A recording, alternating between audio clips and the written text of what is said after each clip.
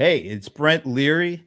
It's Tuesday. It's cold out here in Atlanta, but it's still the BBC, not the British guys, the Brent Broadcasting Channel. Thanks for joining me today. And we have a really cool conversation ahead of us because I'm going to be talking to Jay Upchurch. Jay is the CIO and EVP over at SAS. Jay, thanks for joining me, man. Hey, thank you for having me. This is fun, and it is cold outside, so it's nice to be inside and warm and ready to go. Absolutely. So I want to talk about a lot of things with you. We're going to be touching on a number of different subjects, but one of the things that we're at the year mark here with the pandemic. We really have come a long ways, and I want to make sure I got this right. And okay, here we go. Just want to make sure everybody is able to check us out, and I'm not sure. I want to check something out real quick. Sure. Before we get too deep into this conversation, because I am okay. We got it. It looks like okay. Looks like we're good. I was getting a bit of a technology issue, I think, but I think we're good to go. So once again, we're here with Jay Upchurch. He is the CIO over at SAS. We're just talking about we're getting into this year of being under the pandemic, and so what are your impressions? How has that year gone particularly from a data perspective? How are things? Did they kind of go the way that you were expecting it to, or things went a little different than this past year has showed us? But give me your overall perspective of what's going on there. Yeah, sure. So I think one thing that's interesting, my job is kind of it's a CIO plus job. So I have traditional internal IT responsibility for for all of our systems globally for SAS, and then I also run our SAS cloud business where we're providing our software solutions out to the marketplace for our customers in a managed service model. And so with that in mind, I kind of have a little bit of maybe two answers to that question, Brent. I think the first one is when the pandemic first hit, SAS was kind of in a unique position because we operate in 180-ish countries around the world. We got to see it evolve and kind of spread around. So we were able to get a little bit ahead of it in terms of our own internal preparation, getting everybody home and safe and connected. That was a big part of what our focus was. And that was, you're talking about coming up on a year now. So we actually shut down our corporate campus where we've got about 5,000 to 6,000 employees here in Cary, North Carolina, in the second week of March of last year. So I think, to your question of how did it go from an internal standpoint, we were lucky. We had started a lot of our digital transformation years ago, and a lot of the getting our systems up and out of campus and up and into the cloud, making those accessible to all and secure, that really paid off when the pandemic hit. I think the next phase that kind of went into it, like all CIOs around the world, was this moment of panic. As after you got everybody home and everybody was connected, then all of a sudden businesses started to try to figure out what's going to happen. Is my revenue drying up? Is everybody going to stop spending? What does that mean to your budgets? All of a sudden, you went into probably April, May, and you were having to reforecast your expense plan because everybody's concerned about revenue. And then, ironically, probably in the May, June timeframe, all of a sudden businesses woke up and said, wait a minute, actually, if you have gone into the cloud and you've already transformed, regardless of the size of the business you are, it's a competitive advantage for you. So not only now are we saying, no, you can't have your budget back, but we're going to give you more because we want you to go faster. And so it ended up being like, what could you do if we gave you a little bit more, a little bit more, a little bit more? How fast could you deliver it? And so I'd say the last year's kind of been an emotional roller coaster in a lot of ways, both for all of us, professionally and personally. On the data side, it was really fascinating. And it almost validated what SAS's mission has been for 44 years now. And that is that if you think about like your own personal life for a minute, the pandemic has forced you to stop and think and, worry about your day-to-day activities, those innate things, those things that are unconscious to you, just do naturally. And you have to almost pause and think about it and interpret the data around you and the things that you're hearing, and then refactor your daily activities. So for instance, meeting somebody, shaking hands, where do you shop? When do you shop? What kind of masks are you wearing? I mean, all those kind of things, you have to now stop long enough to interpret the data around you and try to make the best informed decision with the data that you can. And we do that, again, in our own personal lives. What's the same mission that we are all on in business as well? We're trying to take the data in the world around us, analyze it in the best way we can, and then use it to make the most intelligent business decisions we can. That to me is really kind of at the heart of what SAS has tried to do for, again, like I said, 44 years. But it's actually more prevalent than ever in the last 12 months with the pandemic. I'm going to pop up this quote because I had a chance to speak with a SAS customer before the pandemic. This was like last year, Clark Twitty over at Twitty, and what they do the whole rental real estate game. Well, actually, kind of like an Airbnb play based out of North Carolina. But they're a small company in terms of, the numbers. They have about 125 employees or thereabouts. So they're not a huge company, but I love what he said here about what really kind of saved them during the pandemic is they had this mindset that they were always going to be focused on data and leveraging data to find information and insights that they could use to create the kind of products and services and interaction opportunities with their customers. And so I love when he said, if you boil our business down to two words, the first word is trust, and the second word is listening. That's our core competency. So when the pandemic hit, we trusted the information, and then they trusted their ability to interact and relate that information into with their stakeholders. How important is that aspect of what's been going on? Being able to not only have the data or aggregate the data, but look at the data and then find the insight and then leverage that insight in a meaningful interaction, a better service, a better way to stay connected with customers who are really scared at the time. Yeah, 100%. I mean, that quote's fantastic. I mean, I think first of all, you start with trust, right? You earn that trust over time. It's not just given to you, and you earn that through your interpretation of the data. So to your point of, do you have access to the data? Can you interpret the data? Can you analyze the data?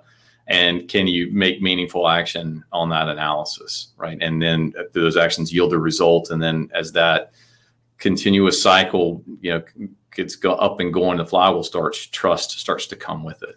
And so again, in uncertain times, and these are certainly uncertain times, nothing is more important than, how you interpret that data and take action against that.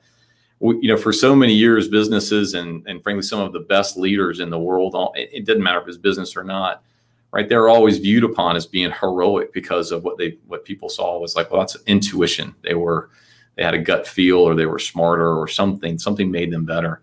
And today, in today's playing field, right, data normalizes that for all of us. And then so it's a question of, do you have the talent around you, as you were saying a minute ago, Brent, to access the data, normalize it, transform it, make it what you need it to be, and then analyze it and make decisions out of that. That's the hard part of this industry today. And I would tell you, we talk about a lot, it's a talent famine. So one of the things that we try to deal with is how do we make everybody a data scientist? Because there's only really a few that come out every year that are truly data scientists. So how do we make data available to all and make it and provide tooling to anybody that can come along and do work on it? That part of it's fascinating to us. Another part of it that we think a lot about is just the maturity curve that everybody has to go through when thinking about analytics and AI.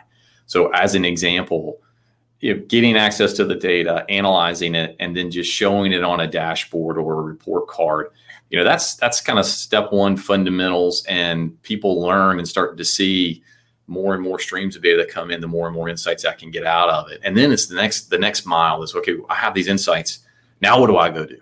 Right? How do I take action with that? And how do I automate that? And how do I put models in place and maintain those models? Because the data all around us continues to change, right? Same thing with this pandemic, right? Well, we thought we had the right data in March, April of last year. Think about how that's changed over the last 9, 10, 12 months and where we are now. It's the same thing. The model that you might have had specific to COVID-19 back in March last year, probably dramatically different than what you have today. It rolls right into this question that my buddy Alan Berkson has. How has the data changed that you look at before pandemic and during, and what we might see after the pandemic, because I'm thinking there's a lot more of it, because a lot of the things that we used to do, kind of be able to go to the grocery store and just go in and buy a loaf of bread and then pay with cash and then walk out. Most people didn't, there was no data on that kind of interaction or exchange. Now, because you kind of have to buy your groceries online, that means, the store knows it. And if it's being delivered, the delivery people know it. So there's a lot more data. There's a lot more things that you could look at. And so how has that changed over the last year or so? Yeah, you're exactly right. I mean, data now is exploding. There's more of it coming from a lot of different areas. And it's not just big data sets that are shared or that people contribute to. It's coming out of, going back to the grocery example for a second, Brent. I mean, that's a great case where IoT is coming heavily into play. And we're getting data out of sensors that, people are interacting with without even understanding or realizing it. And so just thinking about all the different data sets that we have and marrying that data up, cross-cutting it with data from a variety of sources. You mentioned it's cold outside. So if I'm a restaurant, how do I take advantage of the data that I know around forecast for weather, with the data I have in supply, with the data that I have with people coming in, maybe updating it real time with, is everybody ordering, something hot versus cold? How do I bundle for optimize my profit? I mean, there's a whole lot of different data sets that are coming now, and people are coming to companies like SAS with the question of, well, how can you help me make sense of all this? And it's not only, again, thinking about the data and the sources, how to consume it, especially in a cloud world now, because data comes structured, unstructured, in a stream, after the fact. I mean, it comes in a lot of different ways. But how do you take action on that analysis, and do you have the talent around you to take advantage of it? I think back to our conversations around small business, that's a big challenge for the small business market and really the mid-market too. I'll say the enterprise guys are having challenges with it as well. Mm-hmm. So where do you get that consult from? Where do you get those advisory services from? And then what kind of tools do you bring to bear to help put it into action for your business? Let's talk about this in terms of small and mid-sized businesses. A lot of them before the pandemic, there was still a pretty significant amount of small businesses that were not using or utilizing the cloud as effectively as they possibly could have. Some of them don't, I think there's still a stat where maybe 50% or so of SMBs still didn't have a website. There weren't a lot of them percentage-wise doing e-commerce.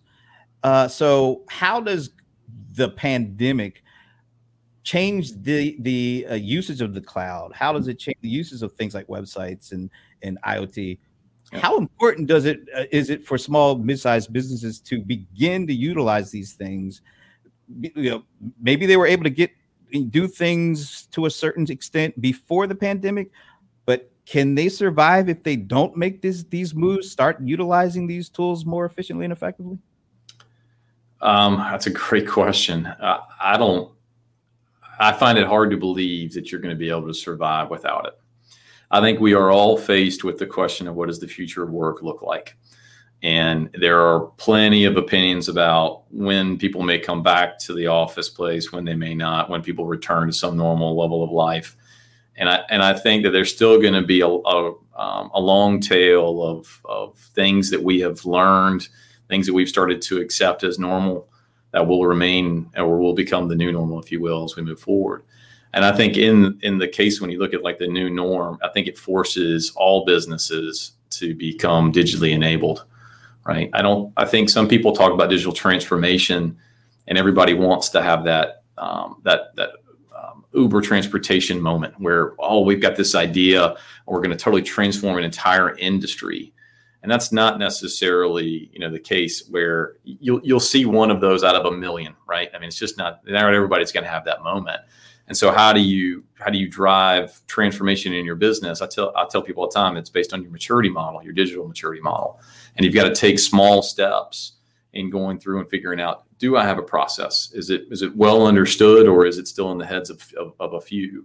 Is it put into a system? Can you actually automate it and understand it and use it? And then can you optimize it? And then later on, have you earned the right to eventually transform it? And so there's natural steps. So I think you come back to the small business owner who may have had a local presence. They had a great local viral experience, right? And that helped grow their business to a certain scale. All of a sudden, 180-degree change. People stop coming in. Everybody's doing it remote. It forces you to adopt digital technologies. So I actually think that the pandemic kind of helped take the governor off the car a little bit when it comes to how fast you can go to adopt some of these new cloud native technologies.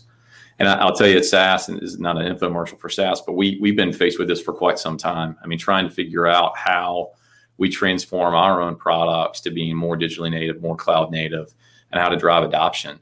You went back, you mentioned data a minute ago. The world around us right now is changing at such a rapid pace that our platforms, the tools that we give our customers in the market to be able to use, has to embrace open source, the open source community, the new technologies that are coming. We have to remain open, because it would be terrible for us to say, well, here's your tool, but ignore this data set or that data set. We don't want to give you access to it, or our tool doesn't allow it. Our tool is and platforms and our industry solutions are only as good as the data that feeds it and your own mind's creativity and how to interpret those results. I want to go to a question from industry thought leader and a buddy of mine, Ginger Conlon, who asks, are marketers trying to think more like analysts and vice versa these days? That's an interesting question. Oh, that's a tough one. So we had this great debate, and Brad, I'd love your opinion on this too. We talk about CRM, analytic applications, and then we talk about marketing automation. And those, in our view, oftentimes are two different things, but sometimes they seem to, commingle a lot. And I'd love your opinion as well. Do you see those two things as different? And then if so, do you have a position on, one being more kind of standard as far as like embedded in kind of the day-to-day DNA of a marketer versus, hey, this is maybe where the future, where we're going? I'll put you on the spot. Yeah, I know you just turned the tables on my own show here. Okay. And usually my default position is the only thing I take a hard stand on is the Rams winning a Super Bowl before my life is over. But no, I think everything is kind of coming together. These roles are coming together because you have to, with all the data that's available to companies and employees of companies that can impact the experience that customers have with them and the interactions that customers have with them and the service experiences. Everybody has to know what's there and available in order for you to have a meaningful interaction with the customer, and that anybody else who interacts with that customer knows the full scoop. So I think, yeah, we have roles, but in certain instances, these roles are being better integrated than they ever have been because there's more data available. Like you talked about the IoT, so there's sensor data. There's actually some of the interactions that we had, like the face-to-face, offline interactions. Now, because of what's happened with the pandemic, a number of those interactions have been replaced digitally. So that provides more insight and information, or potential insight, but definitely more information that can go into creating better opportunities, better experiences, better, more aligned business models. So I think everybody has to start. You might have your main role, but you have to start thinking about these kind of ancillary roles that interact with you in order to have the best kind of interaction opportunity with customers and prospects. So that's a long answer, but I think it gets more complex as we get more data and more perspective coming in for what a customer wants now and what they're probably going to want by the end of the day, because it's more likely it's going to change based on what's going on.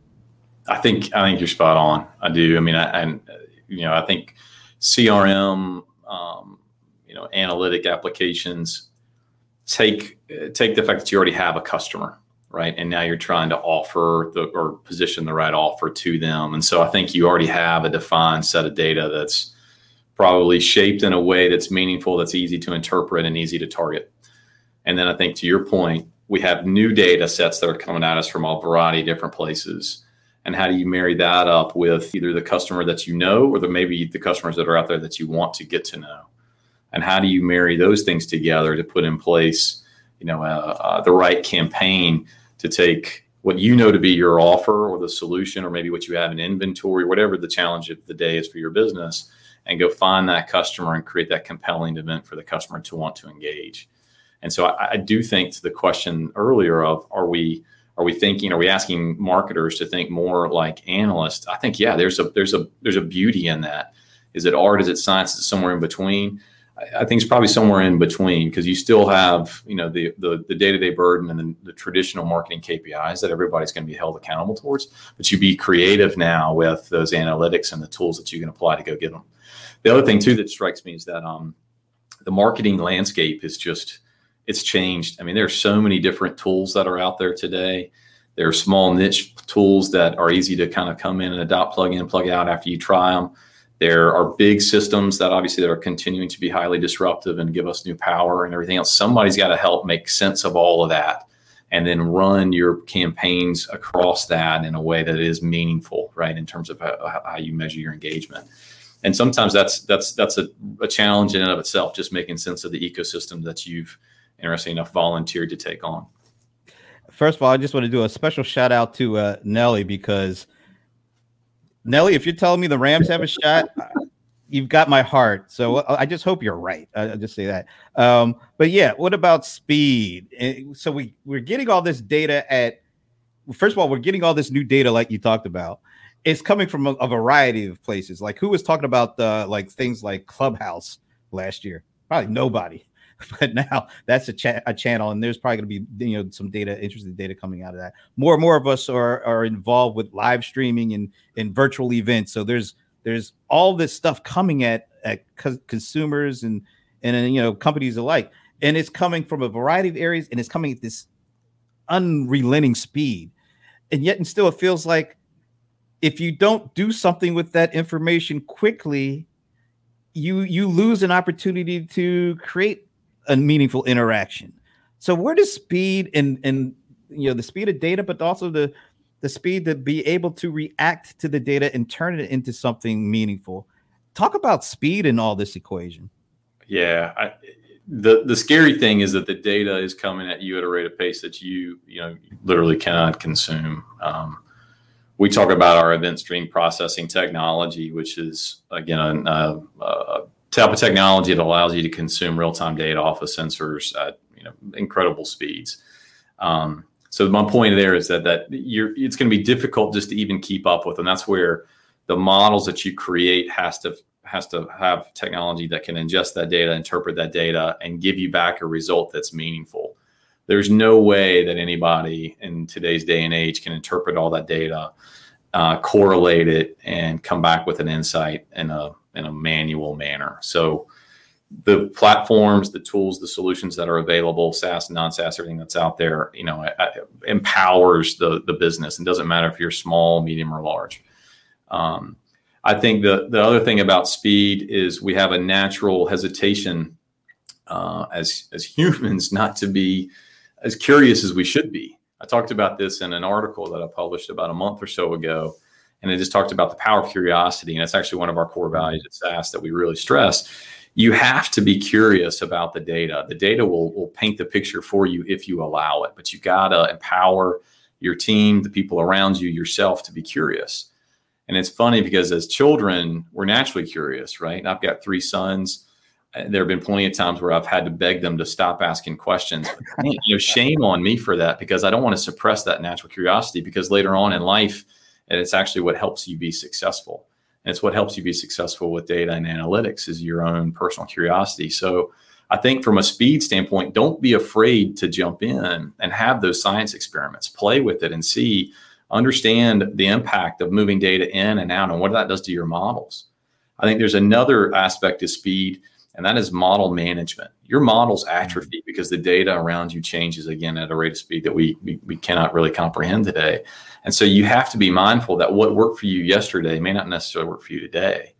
And so there are plenty of applications, again, SaaS being one of them, where we stress that model management, that model, that analytic life cycle, if you will. So you've got to make sure that just because you stood something up and you're working with it, that you're continuing to care and feed and expand on it, right?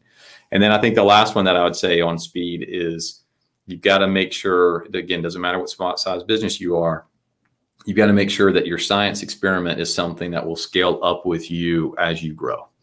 And that's an interesting place, again, where you kind of come back to trust of what are you leveraging tools? Are you leveraging data sets? And are you leveraging aspects of your business that you trust that will allow you to scale and grow up? Because this thing can take on a life of its own if you allow it.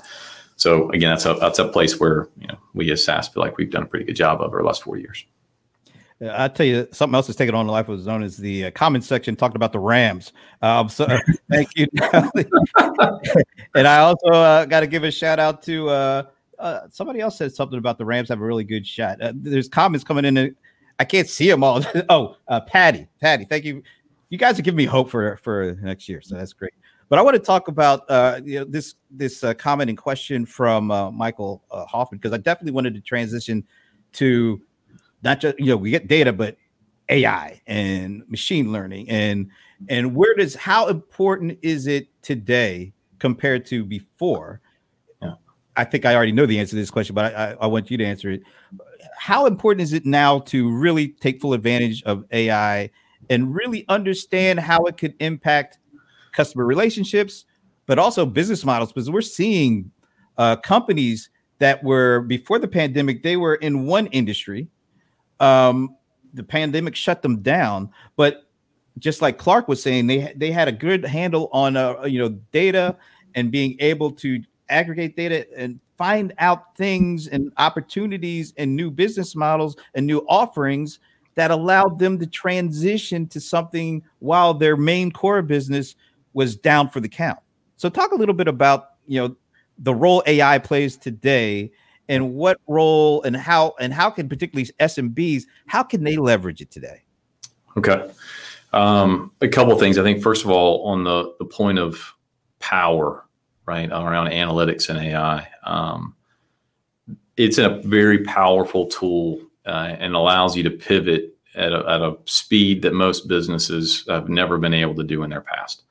So as an example, recognizing, when the market around you moves and having the data and the insight to know confidently how to pivot your business into a new area for your business survival.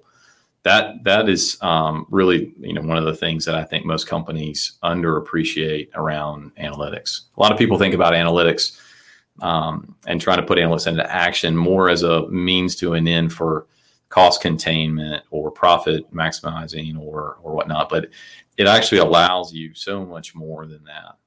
If I think about like the digital twin capability and the way to test new ideas and explore them in a way that is a lot less risky than maybe in the past, right? That's one of the things I think is really impactful. There's I've got a friend of mine who talks to me a lot about the taxi business, and he mentions how bad the taxi industry has been disrupted throughout the pandemic.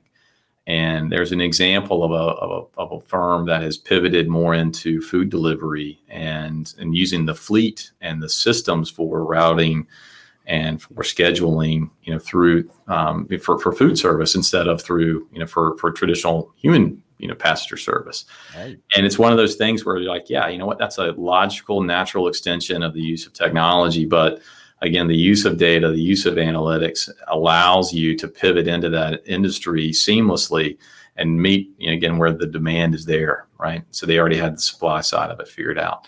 So that to me is really interesting. I think on AI, AI is really just taking analytics and putting it, much more into automated action and instrumenting and coding and beyond that. So the thing that's fascinating there is, to your point of how do companies put that into action, again, small, medium, and large, and what it can do for them as a business. Whether or not that's a great example and is manufacturing. And it doesn't matter, again, if you're making cruise ships, which probably are some of the most complicated things in the world, right? Versus I'm manufacturing the piece of metal that holds together 5 things. The technology that's there and being able to use computer vision as an example in the manufacturing process to detect, is there an abnormality? Is there a malfunction or something that will lead, that you can meet upstream in the creation? as opposed to downstream in the maintenance or in the warranty period. That type of capability, so whether or not it's computer vision and detecting it, or if it's through some natural language processing, for instance, in customer service, you can be a small business and apply these technologies and suddenly operate at enterprise scale. And again, kind of back to our conversation around how you take experiments and turn them into scale. That is a big part of what I think some companies struggle with in trying to figure out, how do I move these beyond just the experiments of the world. AI is fascinating. I think that I was on a panel about a month ago for North Carolina Technology. It's a local statewide firm that does a lot to help promote startups and SMBs, any technology across North Carolina. And on that panel, we talked a lot about AI and the future of AI, and the fact that AI is we're just now starting to meet the promises of what AI was back in the 70s and 60s, when it started coming up and people started dreaming about all these different things. And now, as we start to put more and more of those into reality, the fun thing is people don't even realize how much of it is under the hood in your day-to-day actions. You don't even realize it's there. It's around you. It's participating in the world, and it improves your life without you even realizing it. And so I think as small businesses and medium businesses, as we move into that and we embrace that, I think it'll actually give us more competitive advantage. It gives us the ability to operate at scale that we would have in 15, 20 years ago looked at and been envious of the enterprise. And now we say, no, we can compete. That barrier to entry is now much lower. You mentioned digital transformation earlier, and I'm guessing that digital transformation pre-COVID had a different definition or a different focus than it probably has after COVID. But there were a lot of companies, particularly kind of on the SMB side, I think they got digital transformation. Maybe they thought they were doing digital transformation. It was really more digital transition, meaning they wanted to take processes that were manual and use technology to automate that same process. They weren't really trying to change anything. They were just trying to be more efficient with what they were doing. Mm-hmm. And I'm sure there's a need for that as well. But when you think of real digital transformation, what is it going to take? What kind of mindset, what kind of maybe, focus is it going to take for a small business to see the benefit of transformation versus just kind of trying to figure out how can we make the things that we've always done easier to do or more efficient to do? Yeah, that's a great one, because I think that some of the challenges to transform, you have to start with some of the fundamentals, right? Like I was saying before, your digital maturity model has to evolve and get you to a point where you're actually qualified to transform, if you will. And some of that does start, Brent, through optimization. Like, how do I optimize what I have? How do I digitally enable those processes? And I think along the way, if you constantly are curious and you ask those questions, why, you see moments where you can drive more transformation than not. I think mid-sized companies probably fall into this case where you had a process, you were doing it for a very specific part of the business. Perhaps you were successful with it, but as you digitally enabled it and you started bringing technology to bear, you realized there were areas that you could transform how you were doing it and maybe give you optimization and workforce costs, or maybe time to market or time to value for your products. Those are the places where I think you get a lot more transformational activities that just happen naturally. So again, back to my point, they don't all have to be the Uber moment, right? I mean, I think most companies aren't going to see that in their lifetime, but there are plenty of places along the way where you can take advantage of those and help drive transformation. I think analytics and transformation go hand in hand, right? I mean, analytics gives you the insight to figure out, what you could do, what you could change. And then, like I said, along the way, it gives you the opportunity to test it with very limited risk of what would happen if I did this, if I pivot into that, if I use this data in this way instead of that way. How much more yield could I get if I did this versus that? And then how do I interpret more data to make a better decision around it? So it gives me confidence to kind of make that leap from. Love some of the comments we're getting on AI and SMBs. It's good stuff. Make sure check out the comment stream when you see the broadcast of this, because there's a lot of good stuff in here. Let me throw one up there. Now, this is probably beyond the typical SMB kind of area, but my buddy Bob Fagel, I usually don't take questions from Bob because he's a notorious Boston sports fan, which I tend to not get along with those folks too much. But I do want to ask this question, or let you answer his question. Data lake or not, where should the data architecture go from here?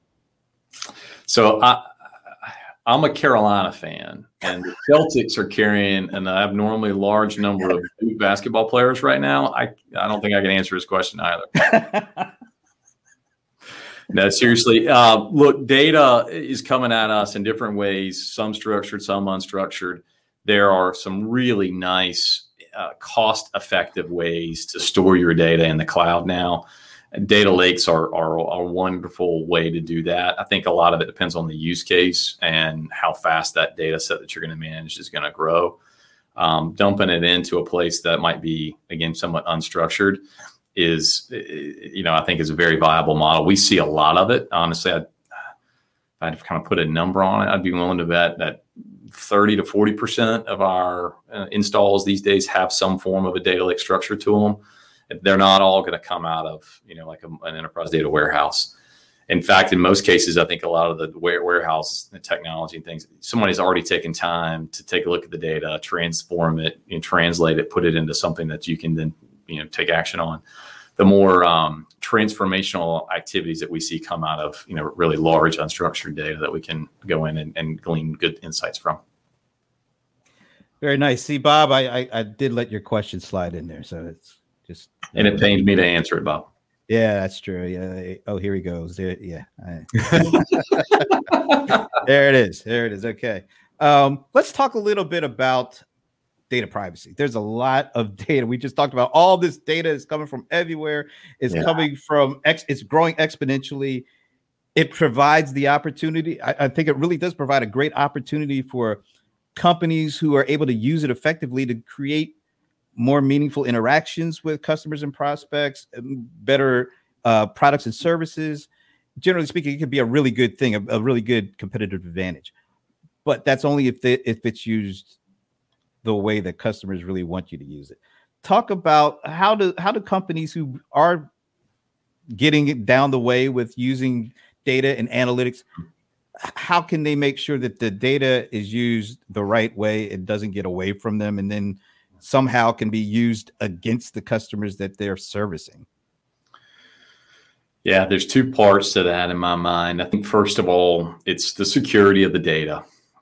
We talked about trust earlier on in the conversation, and trust is earned. It takes a long time to earn it, but man, you can lose it in a blink of an eye if you have a security event.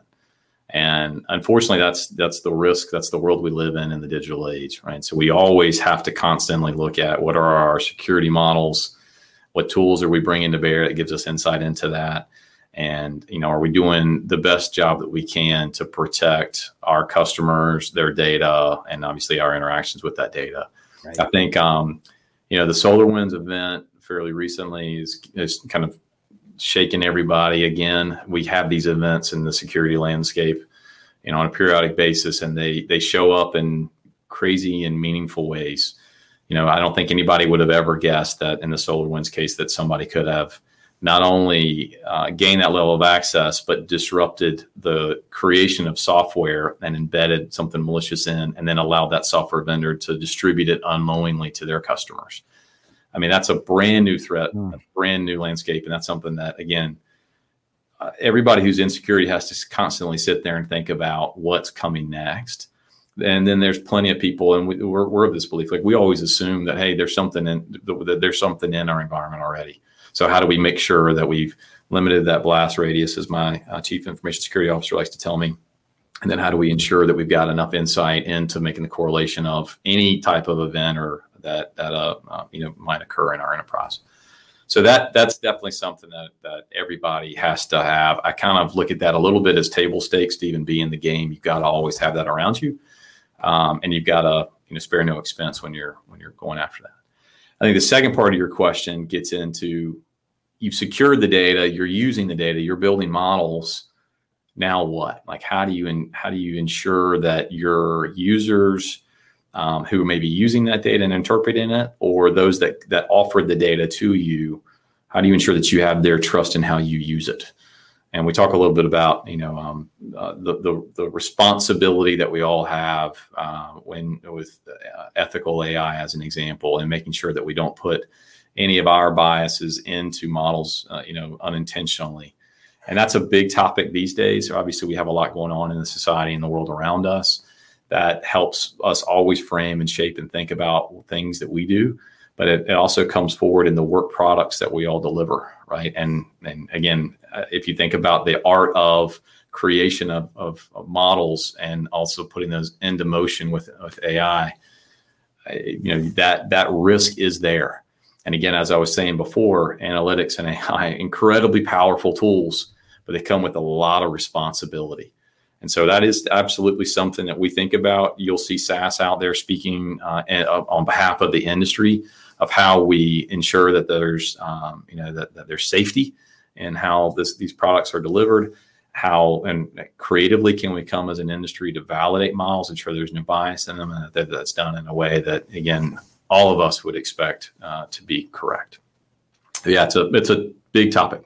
Very big and too big for us to cover all in one conversation. But this has been a great conversation, Jay. And last thing I would like to kind of ask you before we head on out is, you're a CIO of a company like SAS. It's all about data and analytics and platforms.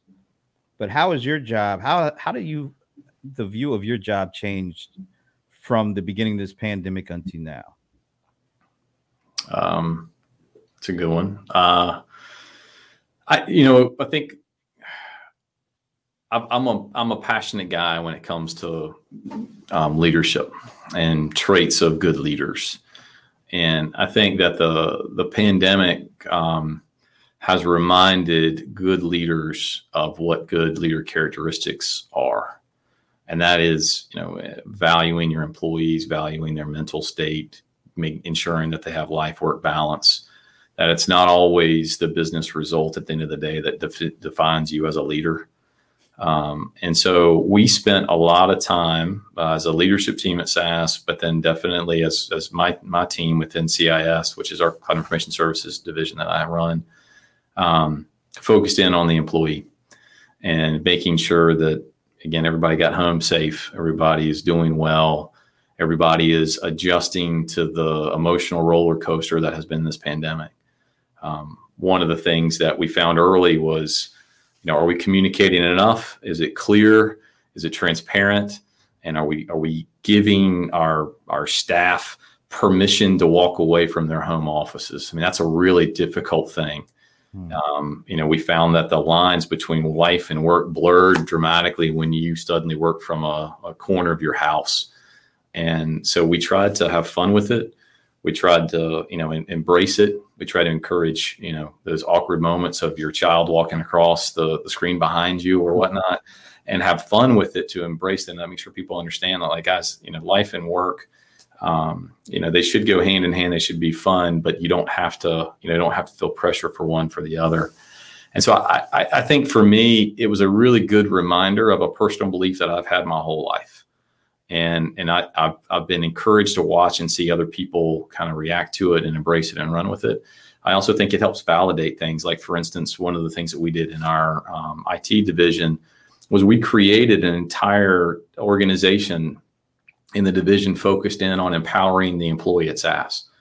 And so SAS 44 years ago was founded on the belief that the biggest asset that we have is our employee. And we put that into play in terms of the culture that we created, the environment that we gave people to work in, and then obviously the benefits that we gave to our employees. And I wanted to take it a step further and put it into the digital enablement that we do for our employees, so we can create that opportunity for them to innovate, and give them freedom to be creative, let them not worry about the technology that they use, and instead focus in on their passion, which is data and analytics. So I think that, again, the pandemic and what's happened here has helped us, reinforce the value of that service that we deliver. And what I've found as I've talked to others about it in the industry If you weren't there, you're probably catching up to get there. And if you were there, you're reaping the benefit of having done so. And I think that's true with some of the transformation questions, Brent, that you asked me too. So that's probably the biggest thing that has changed for me. I think we were in a unique position to already value data and the value that data and that brings, in terms of insights and how to put those into action for businesses. I think the other thing that's fascinating that I continue to learn, and as I listen and talk to customers and others in the industry, is the problems that they're trying to solve now. They're just different. I mean, they were coming at us already in a variety of different ways and from different industries anyway. Now they're just coming at us a lot more rapid, and they're coming at us in a lot more different forms. So we're not seeing the same thing 5 different times around the world. We're seeing, a lot of different ones popping up. And that's exciting because people are starting to be more creative. They're recognizing the value of the data. They're recognizing the value that interpretation of the data can bring their business, and they're wanting to put those into action. That was an awesome answer, man. Matter of fact, I just got to throw a couple of these comments up here because it's actually pretty cool to see this. So I love what Bob says. Does that also go along with people from New England? And then before either you or I could respond, there it is from David. Thank you, David. I appreciate that. That was great. And once again, Jay, it's been a pleasure speaking with you. And definitely we're going to have to do this again sometime because we didn't even touch on, when we were on opposite sides of the Georgetown UNC 1982 national championship game, where I came up a bit short. But yeah. We will hug that out after the pandemic. Sounds good, man. All right. Thanks again. And thank you all for checking us out. And I'll be back Thursday with CRM Players. And we're going to, have Bob probably call and do something stupid too. Anyway, thanks again. Thank you. Thanks for having me.